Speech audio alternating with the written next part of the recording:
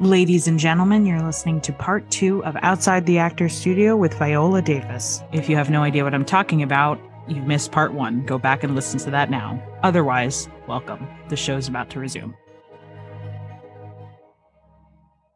Is this the real life? Is this just fantasy? Caught in a landslide, no escape from reality. Open your eyes, look up to the skies and see. I'm just a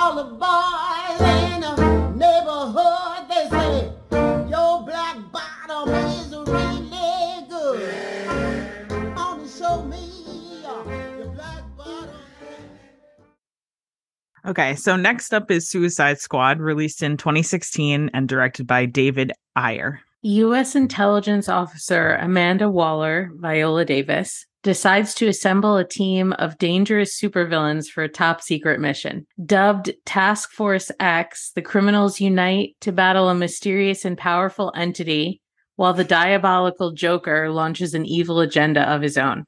It's taken some work, but I finally have them. The worst of the worst. There's rumors, Amanda, that some of them have abilities. Well, the rumors are right. You know what the problem with the metahuman is? The human part. We got lucky with Superman who shared our values. The next Superman might not. You're playing with fire, Amanda. I'm fighting fire with fire. Ooh. Bro. Neither of us had ever seen this. And I, for some crazy reason, thought it was supposed to be good. And you said to me, like, oh no, it's supposed to be really bad. And then I watched it and thought, oh, it's bad. It's actually, I think that I remember when it came out that people tore it to shreds. It really became notorious for being so bad. I actually think it didn't get enough hate. The fact that you somehow managed to not even know it was terrible, I think it deserved more on top of what it got. Yeah, and why did it get a sequel? I haven't seen it because I know that James Gunn did the other one, who did Guardians. So I think that the other one is good. I don't know if like they just erased this and redid it, because that's called The Suicide Squad. So I don't even know if it's a sequel or if it's just let's remake the movie and hope everyone forgets that the other one exists, or I don't know because I haven't seen it. According to Wikipedia, it is a sequel. Okay. How bad does something have to be that it takes Viola Davis, Will Smith, and Margot Robbie, 3 incredibly accomplished and talented actors, and makes them all so bad? The dialogue was written by a 4-year-old. All of Harley Quinn's lines are just t-shirt sayings that are, someone walked down the street and saw people's t-shirts and saw it. That's good dialogue. Let's put that in the script as her lines. She only talks in catchphrases. She doesn't have any real lines. Jared Leto was embarrassing. Every scene that he was in, I was like, get away. That's Jared Leto in everything. Yes, but this Everything he's in is embarrassing, and every scene I'm like, get away. he was in 10 minutes, maybe collectively, and it was too many. I think we need to move on. I don't even know. I don't even know how to talk about it. I will say, of all of the performances, hers was the most serviceable. Her character wasn't completely insufferable and annoying and actually had a goal with a plan and, trying to accomplish something. The villain, Lord knows what she was doing. Cara Delevingne. Does anyone know? Because I sure as hell don't. I watched the whole thing and I can't tell you what it's even about. If anyone was going to save it, it would have been Viola. Yeah. But unfortunately, it was beyond And some saving. of her scenes were okay. When she presented the plan, I thought, okay. Yeah. Appreciated that she was at least It in was kinda charge, long, leader of but the I was mission. like, But yes, moving right along. Believe it or not, came out the same year. Fences. It also came out in 2016 and was directed by Denzel Washington. Troy Maxon, Denzel, makes a living as a sanitation worker in 1950s Pittsburgh. He once dreamed of becoming a professional baseball player, but was deemed too old when the major leagues began admitting Black athletes. Bitter over his missed opportunity, he creates further tension in his family when he squashes his son's chance to meet a college football recruiter. That is Why not don't a you plot. leave everything out and not even mention Viola Davis, That who is won an Oscar for that this? is not the plot of the movie. These people are insane. Who is writing these Rotten Tomatoes descriptions? It's not easy for me to admit that I've been standing in the same place for 18 years. Well, I've been standing with you. I've been right here with you, Troy. I got a life too. I gave 18 years of my life to stand in the same spot as you. Don't you think I ever wanted other things? Don't you think I had dreams and hopes? What about my life? What about me? We knew that this was adapted from a play, but even if we hadn't known that, it was apparent within the first 5 minutes. So we talked about this just a tiny bit because we basically asked each other, how is it that you can tell? And then we decided that you were going to look that up. Yeah. I had a theory, but you looked up the real reasoning. Yeah. So what I will say is that I could not find a cut and dry reason, but I did learn about the difference between a script for a movie and the script for a play. And it seems like that's where the answer kind of lies. So the core difference is that plays rely on dialogue and scripts for movies rely on both dialogue and visuals. And that is kind of the dead giveaway, in my opinion. They are saying everything they're doing. All of the history, anything you need to know, they have to say it. Because the assumption is that you're seeing this in a playhouse, maybe all the way in the back, and you can't really see them. You're seeing them move around. You see them in the scene, but you can't get any expressions from their faces. You can't get any emotion other than what they're literally saying and the way that they're saying it. That is the main reason. Also, the sets, the way that it's made, there has to be a constraint of there can't be too many sets. We can't see that much going on besides the main locations that the story's taking place in, because if it was a practical play, they would have to build all those sets and do all those transitions. So that has to be kept in mind. And if they keep that integrity in the movie, we don't see that many places. And it's a lot of long scenes with a couple of people. There's not a lot of characters a lot of times. So though I think those are just such cut and dry standards for what a play usually is, that they're easy to pick up on as cues when we see them in a movie. That makes a lot of sense. My second note was the amount of dialogue is wild. It's really crazy. Plus, they also follow a very rigid structure. Like you could tell when scenes begin and end because, again, there's always transitions. So they will all say their piece. The characters will say what they all need to say. And then it seemingly the scene will end. Somebody will leave or enter. And that will kind of trigger the next scene. And you can always feel that happening even in a movie. It was interesting. I knew it had to be the dialogue that was the giveaway, because that was always what was so obvious, just the way they were saying the lines. Once I read that explanation, because I read that like maybe I was 15 minutes in, there were maybe 2 scenes where I thought that it completely broke the play structure, and they were some of my favorite. When she comes in to tell him that his mistress has died having his baby was completely almost independent of the rest of it. They didn't follow the normal how a play would do it because so much was going on in silence, on their faces, the way it looked, and none of that could have been translated to a stage. I think that if you, as much dialogue as there is in this, if you took out every single piece where Viola had any dialogue and just left in her facial expressions and her body language, she should have won an Oscar just for that.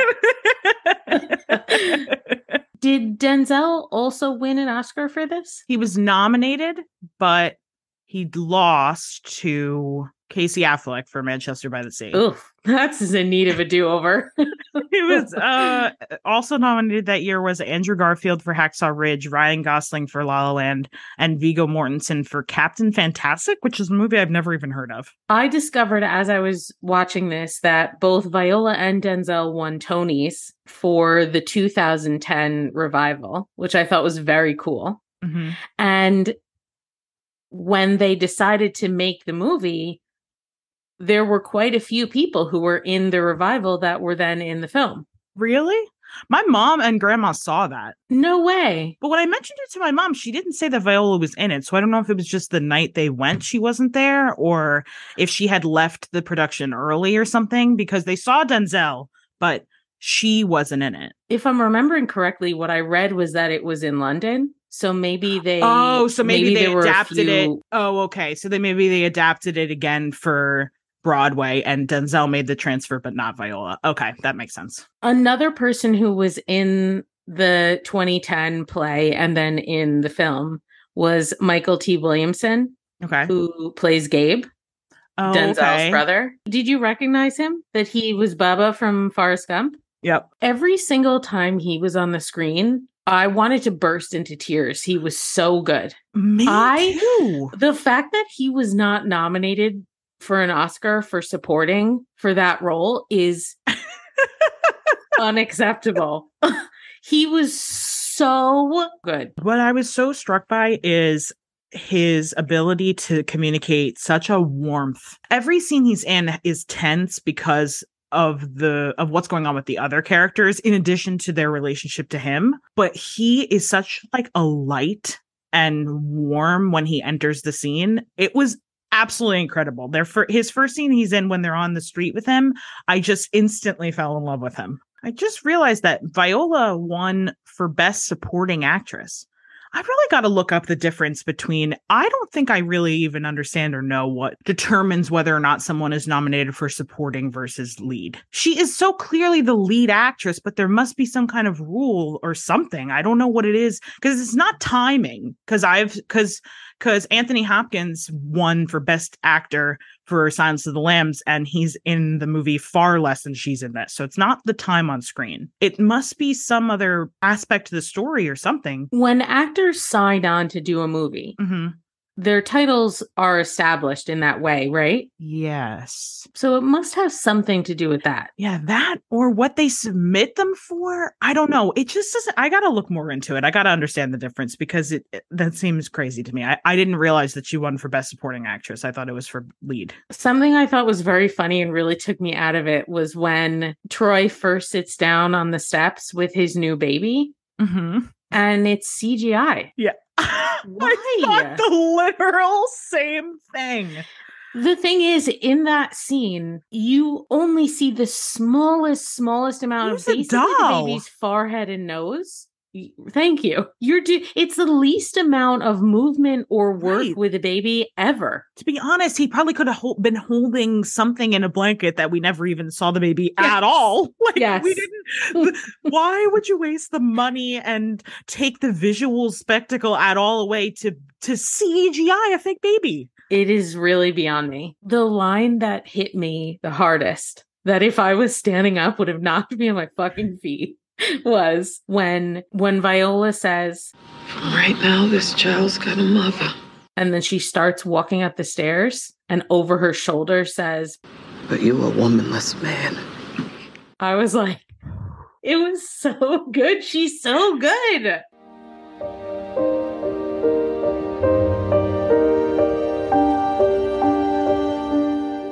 Obviously, there's a ton of monologues from Troy. If I was like analyzing this in a film class or a playwriting class, the one that really communicated everything I needed to know about him, the conversation he has with his son about whether or not he likes him.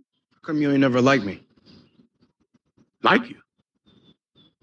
Who the hell said I got to like you? He says to him, I ain't got to like you.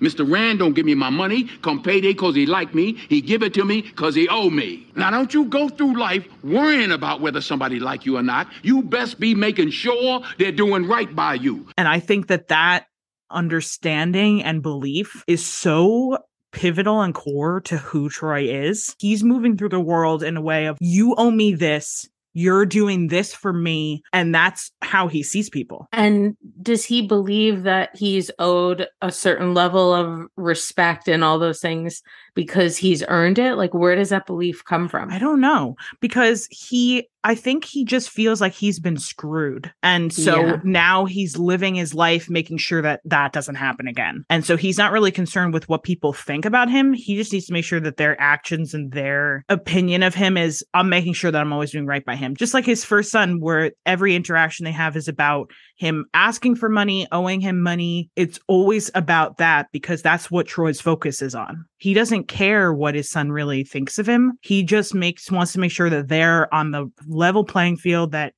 he's got that father role and that he's in control of him. Do you think it's because he feels like life has been so unfair to him that it's his responsibility to make things fair for him? Yes. I think he always wants to feel like he's the one holding the cards because he feels like the cards were taken from him. It's really sad because you can see so many ways that it made his life worse for him. His relationship with his wife, who was incredibly loyal and loving and a great wife. And when she finds out that he got someone else pregnant, her monologue was incredible. And you really understand how down she was for him. Yeah. His relationship with both of his sons, with his best friend, all of those were negatively, even his brother, were negatively affected because of that core belief. Yeah. If he had let that go, he would have gotten more respect. Yes. People wouldn't have been scared or manipulated into respecting him. They actually would have. He would have had better relationships. He would have been happier. Yeah. It's sad. All he did was focus on what he didn't get instead of what he had.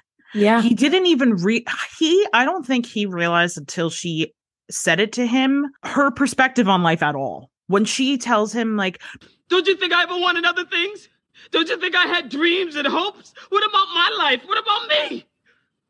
Don't you think I ever crossed my mind to want to know other men? That I wanted to lay up somewhere and forget about my responsibilities? That I wanted someone to make me laugh so I could feel good? You're not the only one who's got wants and needs, but I held on to you, Troy. I took all my feelings, my wants and needs and dreams, and I buried them inside you. I planted a seed and watched and prayed over. I planted myself inside you and waited to bloom.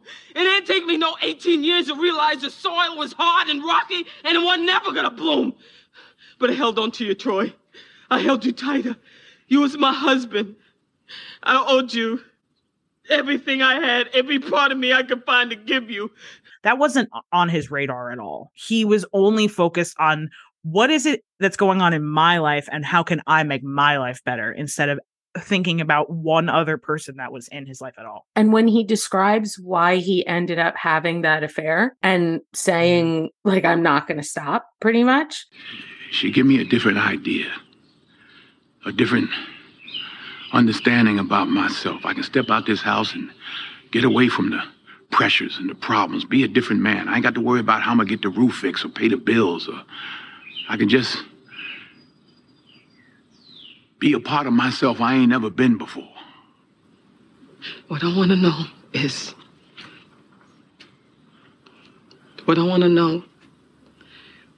do you plan to continue seeing her? That's all you can say to me. I can sit up in a house and laugh. You understand what I'm saying? I can laugh out loud, and it feels good. It reaches all the way down to the bottom of my shoes, Rose. I can't give that up. All the things that he wanted, that he was looking for, and that he found in that relationship, he could have had in his life with his wife and his sons and his friends. Yeah. All of those qualities that he was looking for and found there, he could have had if he had just dug into his own life. And even the decisions that he made after, in the scene when she comes in and tells him about the baby and his mistress, she even still, when he's upset, all she wants him to do is just say how he's feeling or talk to her. She says, like, I'm your wife. Don't push me away. I ain't pushing nobody away. Just give me some space. She's literally talking about him with his girlfriend and baby with her. And all she wants to do is just be still included in his life. It was also a really interesting through line of his fascination or fixation with death. And now he feels like he escaped it and it was always coming for him. When he screams out the window, You ain't gonna sneak up on me no more. When you ready for me? When the top of your list say Troy Maxson, then you come on up and knock on the front door. Ain't nobody else got nothing to do with this. It's between you and me. Man to man!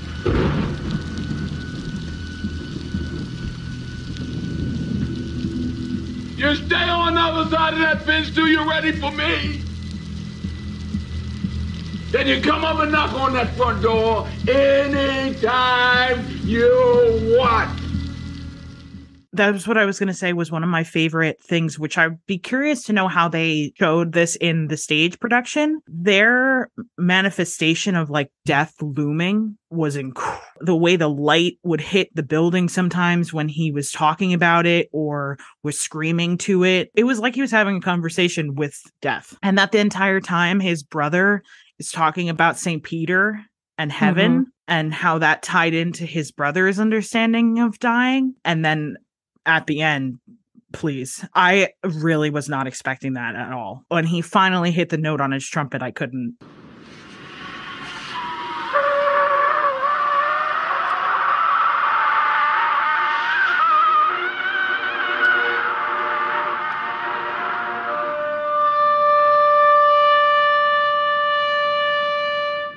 The thing that got me was when his son sits on the porch with Raynell and they sing. They sing the song that he always sang. It ring, it ring. Had my dog, his name was Blue. Blue, money true. No, Blue's a good old dog. Blue treat a possum in the hollow log. Now that you know Blue's a good old dog. Hear it ring, hear it ring. Blue treated possum out on the limb. Blue looked at me and I looked at him. Grabbed that possum, put him in a sack. Blue stayed there till I came back. Oh, Blue's feet was big around. Never let a possum touch the ground. Oh, Blue died and I dug his grave. I dug his grave with a silver spade. Let him down with a golden chain. And every night I called his name. Go on, Blue, you good dog. Come on. Go on, Blue, you good dog, you. Blue laid down and died like a man. Blue laid down and died. Blue laid down and died like a man. Blue laid down and died like a man. Now he's treating possum in the promised land. I'ma tell you this just to let you know. Blue's gone where the good dogs go. Blue's gone where the good dogs go. Blue's gone where the good dogs go. I have a thing, man. When children sing in movies, I can't. It unlocks something in me. It reminded me of. Have you ever seen the movie Wild? Yes, but not enough to I remember. don't remember it enough. So there's a scene in Wild where she comes across on the trail like this little boy who's hiking with his grandma, and the interaction they have is he sings her a song. I can't remember a time that I've cried harder at a movie, and I instantly thought of it when I saw this. Something about when children sing, it's so pure and beautiful. And her encouragement of him in that scene where she just is, because she's not really understanding what even they're singing about and what that moment is meaning to him. So for her to just be encouraging him to just keep singing, and when he stops and she just keeps going, and then in her mind, she's almost like, does he forget the words? Like, what's going on? She doesn't really get what's happening. And she powers him through that scene to just, it was so incredibly beautiful. He goes on an entire a life's worth of a journey just through singing that song. Yeah. And you're so right about her that she doesn't totally grasp what's going on. But at the same time, it's like the wisdom of kids that there's some innate thing that she knows how important it is. Yeah. It was amazing. It really was. The whole thing really was. The more we talk about it and the more I think about it, the more I realize it. Okay, so next up we have Widows, released in 2018 and directed by Steve McQueen. A police shootout leaves 4 thieves dead during an explosive armed robbery attempt in Chicago. Their widows have nothing in common except a debt left by their spouses' criminal activities. Hoping to forge a future on their own terms, Veronica, Viola Davis, joins forces with the other 3 women, not exactly, but okay, to pull off a heist that her husband was planning. We gotta start thinking like professionals. We're in business together. There's not gonna be some cozy reunion. After this job, we're done. We have 3 days to look and move like a team of men. The best thing we have going for us is being who we are. Why? Because no one thinks we have the balls to pull this off. I only have one note. What was your note? Liam Neeson is a disgusting, repulsive kisser. That opening scene, you guys, if you haven't seen this movie, even if you're not going to watch it, if you need some trauma in your day, watch the opening scene. If Viola let him, he would have swallowed her entire head. What was going on? I don't know. Have we never seen him kiss somebody before? I never thought about it until now. I don't think we have. I can't think of him kissing anybody. Viola has been through enough in her life. She did not need the additional trauma. I'm telling you, man. There's no way she didn't have nightmares over that. I did think all of their flashback scenes were very weird. I was not into the chemistry of their dynamic at all. I was like, thank God he's not actually in the movie, really, to be in these scenes more. Had you heard of this? Because I hadn't, and I can't believe that I hadn't. Yeah, I remember when it came out. I don't at all, and it was so good. Looks like you disagree. You didn't like it, huh? I disagree. Yeah. Really? It was, I think, rated very well. Yes. I think a lot of people thought it was really good. It didn't come together for me. I kind of thought it was boring. Well, that was what I was just going to say. It needed to be a little shorter. The getting to it was too slow. There were a lot of independent scenes that I really enjoyed, but strung together, there was some meandering that needed to be cut down on. I thought the things that needed to be really clear were not. The ending didn't really surprise me or anything. Mm-hmm. When they shot what's his name's father, I was like, oh, they shot him. Like I just didn't. I wasn't invested. I didn't care. I see what you mean. Did you know that there was like a twist? Because I was completely caught off guard to find out that Liam Neeson was still alive. But we knew because we saw him in what's her name's yeah. house. But when that happened, then when we, did I know? No. Did I care? Nope. Really? She opened the door and I was like, oh shit, he's still alive.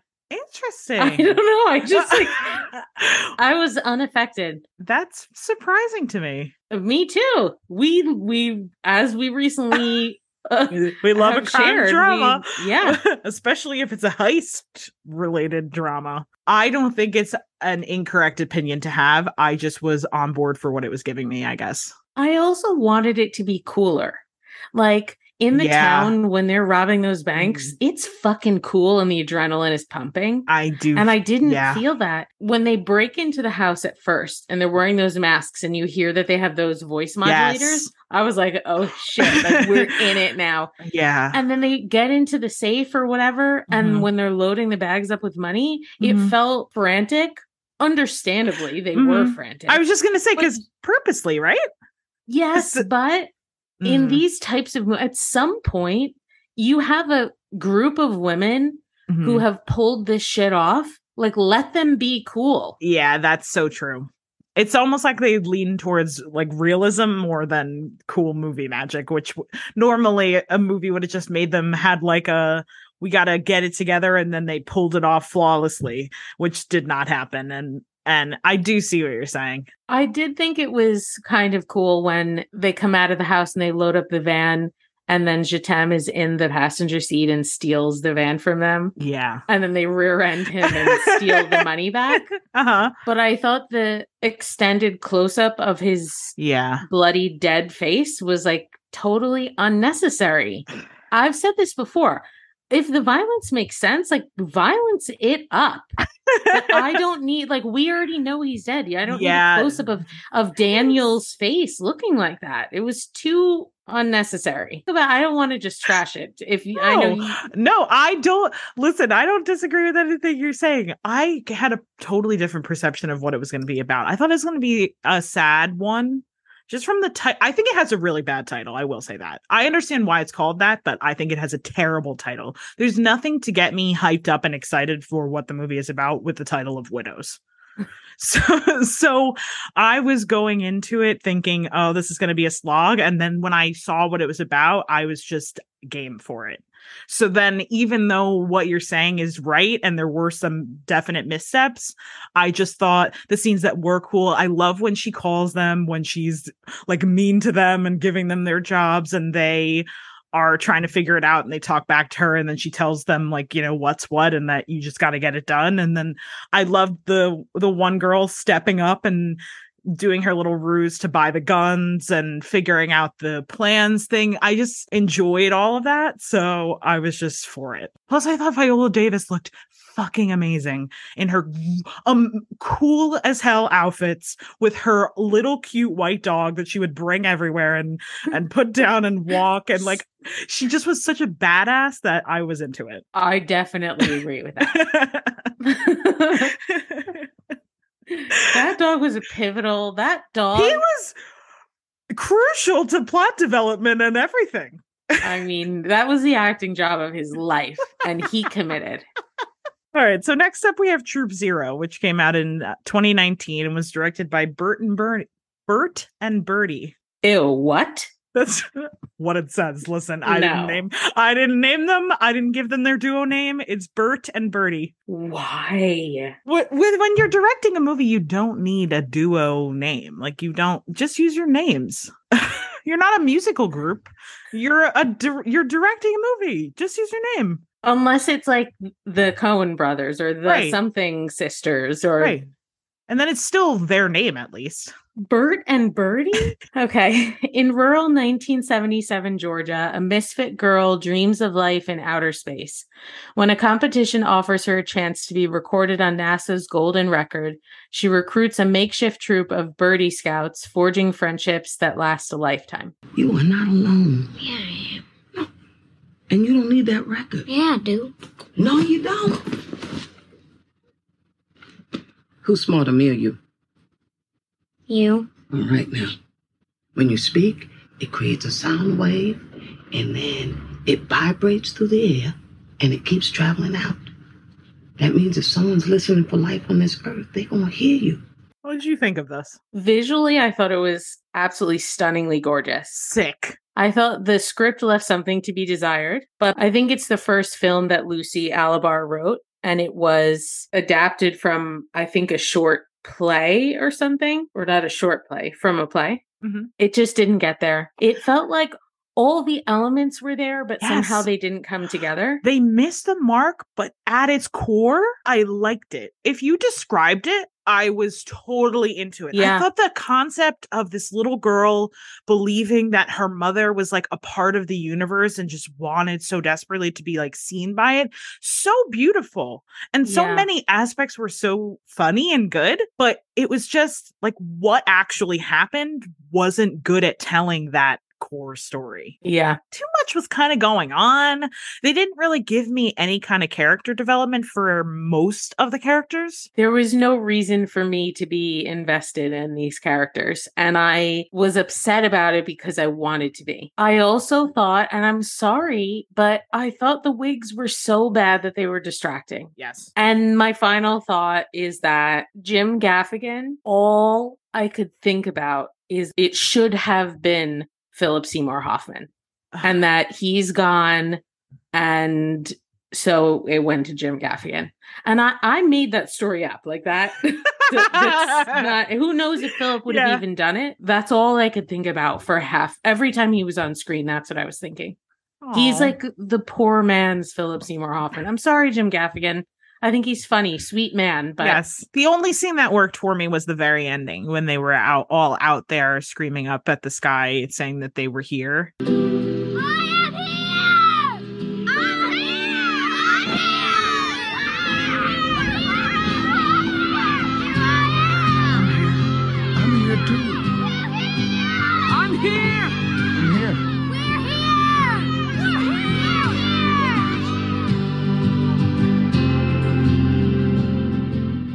And it actually redeemed a lot of the stuff that didn't work for me. I thought that because it kind of stuck the landing and got across the main point of the main character, I did kind of come away from it thinking, okay, I liked that. I agree. Okay, so next up we have Ma Rainey's Black Bottom, which came out in 2020 and was directed by George C. Wolfe. Tensions and temperatures rise at a Chicago music studio in 1927 when fiery, fearless blues singer Ma Rainey joins her band for a recording session. They don't care nothing about me.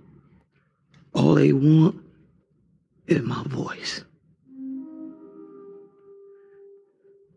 Well, I done learned that. And they're going to treat me the way I want to be treated, no matter how much it hurt them. They're back there right now calling me all kinds of names, calling me everything but a child of God. But they can't do nothing else because they ain't got what they wanted yet.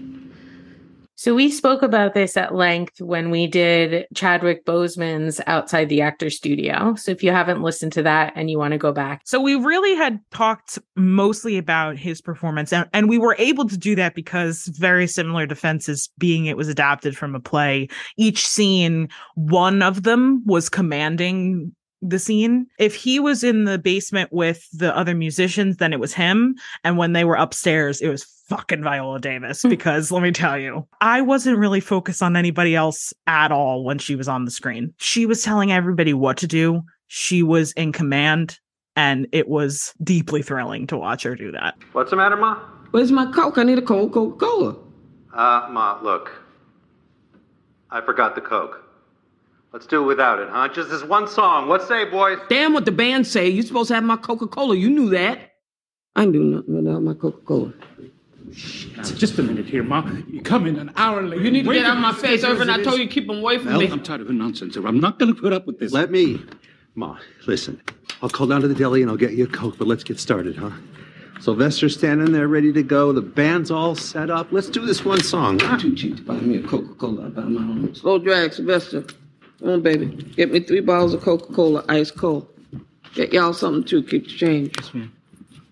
Urban, get away from me. Shit. You can wait till I get my Coca-Cola. Ain't gonna kill you. Okay, Ma. The opening of this article from The Guardian says, declarative and theatrical it might be, but it's also ferociously intelligent and violently focused. An opera of passion and pain. Wish I'd read this article when we did Chadwick. The film has a genuine coup in its final scene, showing how Levy's talent is to be exploited and the way Black culture itself is destined to be appropriated. Boseman's face is so open, so transparent, so needy. It's an instrument for every painful emotion. It's such a generous performance, the portrayal of a man sacrificed on the altar of his own past. Oh my God. Fuck me. Who wrote this? Fucking Shakespeare? who wrote that? Peter Bradshaw, man. Oh my Holy God. shit. He should take a swing at the Rotten Tomatoes descriptions.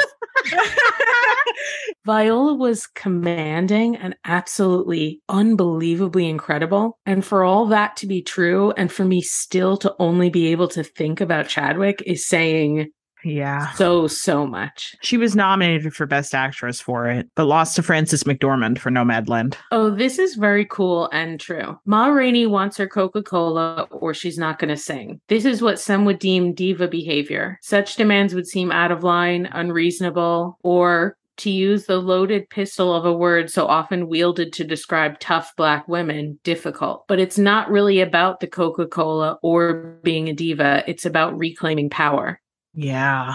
As Ma tells her trombonist, those white music producers want to make money off her, but are too cheap to buy her a soda. All they want is my voice. I feel like we're not even really equipped to talk about her performance. Like, it's so beyond what we have the tools for that I maybe just want to say, if you haven't seen it, watch it. Yeah, because really what it is about is, like you just said, not something we're like completely equipped to talk. It's a Black woman who's finally demanding what was just handed to white women or white men that were in her same position. Even her commitment to wanting the boy to do the intro, even though he had a severe stutter and she knew that it would cost them money and cost them time, she was not going to do it unless he was doing the intro. And that power that she demonstrated in that moment, where she was refusing to do what they wanted her to do their way because she was going to do it her way, is an extremely powerful message for the whole movie to have. And also excruciating in a way, because the only reason at that time that she was even able to demand those things that she absolutely deserved and more was her talent. If she hadn't been that talented, she wouldn't have even had the ground to stand on to demand those things. Black bottom stomps and the new baby Francis the other night at a swell affair. Soon as the boys found out that I was there, they said, "Come on, Ma, let's go to the cabaret." So next up, The Unforgivable, released in 2021 and directed by Nora Fingscheit. It's really hard to say. Released from prison after serving a 20-year sentence for a violent crime, Ruth Slater, Sandra Bullock, re-enters a society that refuses to forgive her past. Facing severe judgment from the place she once called home, her only hope for redemption is finding the estranged younger sister she was forced to leave behind. Get the fuck off my property. Get in the house now. You got a lot of nerve coming here. Where's John? I need to talk to him right away. How dare you come here? I'll leave. Just tell me where he is. This is not our problem, all right? You're not his client anymore. I have a chance to see my sister, and I just need to know, can I go by myself? Do I have to take him with me? I don't give a shit about your sister. She was taken away from you because of your choices. You have to live with that. Look, please don't talk to me about choices right now, okay? Listen, no one forced you to kill that man or lie your way into my house. You know what? Viola plays the wife of the lawyer who attempts to help Sandra Bullock's character. What did you think? I liked it. I thought it was a good Netflix movie. I, again, didn't see the twist coming at all. I really couldn't figure out what it was going to... I knew there had to be some kind of missing element to what happened on that day that made it what it was. But I totally did not imagine that it was the sister that actually killed the cop. Do you assume that the sister never found out? Obviously, for those who haven't seen it, she was 5 when she did it. Yeah. And has no memory of it. Do you think she never found out? I think she never found out. Because I can't imagine that Ruth even told anybody besides Liz, Viola's character, but that was the truth. I was a little disappointed while watching it because it felt like yet another film where Viola is playing someone's wife and gets like 5 lines and her talent is wasted. But the one scene in the last third of the film where her and Ruth are standing on the driveway was so intense and so good that it almost made up for the fact that she didn't have enough lines in the rest of the movie. And actually that scene was the one that I saw on TikTok out of context and texted you that I saw a scene and it looked really good. So needless to say, the rest of it was quite a letdown. I went to prison for half of my life, so I think I've more than paid for it, okay? You were sent to prison. You have to take responsibility for that. Oh my God, I said I did it. Can you just tell me where John is? John would tell you exactly what I'm telling you right now, okay? You lost your opportunity. Lost it. John looks at you and he sees someone who deserves a second chance. I don't see that. I hear someone who will say anything to get what she wants. You would do exactly the same thing for your kids. Don't go Exactly. there. Don't even pretend this is about her. Exactly. I was protecting her. You are not a victim. I said all right? I That's did bullshit. I had to make Face a choice. it, you traumatized her. Do not even fucking pretend said I did this it. is about her. She was only 5 years old. All right, so next up would be The Woman King, but it's only just come out in the theater, and Catherine and I haven't had a chance to see it yet. Hopefully we'll have another opportunity to talk about it during Oscar season if it's nominated for something.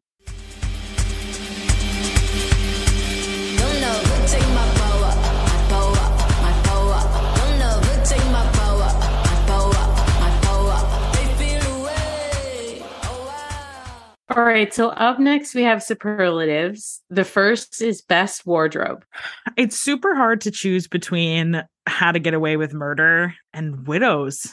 And then I also really liked her outfits in Troop Zero. Part of me does want to choose How to Get Away with Murder mainly because she's so cool. And also so sexy. I feel like so many of her roles, she doesn't get to be sexy. I'm going to choose Widows for the same reason. But I think maybe I do want to choose Troop Zero. I'm picturing her when she's sitting with Christmas on the swing set, and she just looks so 70s and cool. Yes. So I think that's my choice. And I also love when they're in the bathroom and she's putting on her mascara. She's wearing like this. Oh, that is such a cute scene. Favorite character? Rose from Fences. I think there's so much to her. She's so complex, but strong in the end. I think I'm going to have to agree. Best performance. We can't even do this category. It's too hard. Because literally every single one. I want to nominate Knights of Rodanthe, which we didn't even talk about. I almost want to give it to Suicide Squad because it's just surviving that. Yeah, she was fighting her way through that, okay? She was given very little to work with and made it work to the best of her ability, and that says a lot. I think it's got to be either Fences or Ma Rainey. Yeah, that's what I was between. Worst performance. In quotations. It has to be Suicide Squad. Yes. Even though there's no worst about it, but everything around her was so horrendously bad. And honestly, that should be her best performance. That's what I'm saying. Yeah. That's what I'm saying. It is kind of what you just said. Yeah. Because someone can only do so much with the dialogue that was written for that honestly, she should have won an Academy Award. Well, I'm glad you bring that up because our next category is how many Oscars should she actually have? She should have had one for Doubt. 100% for Doubt. If her scene in Antoine Fisher was longer, I would have said that too. Same. But it was so short. The Help, definitely. Yes. Prisoners, her role wasn't big enough, although damn. Same with Get On Up. It wasn't enough. Yeah, enough. If there was more of her, certainly. Fences, she did win, so we got that one. Right. Ma Rainey, for sure. For sure. So how many is that? 4. She should have minimum 4 Oscars. Okay. Academy, listen up. You're behind. Least favorite movie? I don't even know why we're bothering. Like, it's Suicide Squad. The 26% on Rotten Tomatoes speaks for itself, okay? And then finally, we have favorite movie. Yeah, and this is not to mean best movie. This is just our personal favorites. A lot of our silence is going to get cut out because you guys don't want to sit here and listen to dead air, but this is taking us so long to think about. It's such a hard choice. I'm like between 4 of them. Movie. This is crazy because of the subject matter, but I think I have to say Doubt. I was gonna say Doubt. Also, if we had a superlative for biggest shocker as far as like enjoying a movie that I didn't think I was going to enjoy, certainly that goes to Doubt. It's a near perfect film. Yeah. Well, there we go. All right, guys, if you enjoyed this episode, please share parts 1 and 2 with someone you think might like them too. And leave us a 5-star review on iTunes and on Spotify. Till next time. Bye.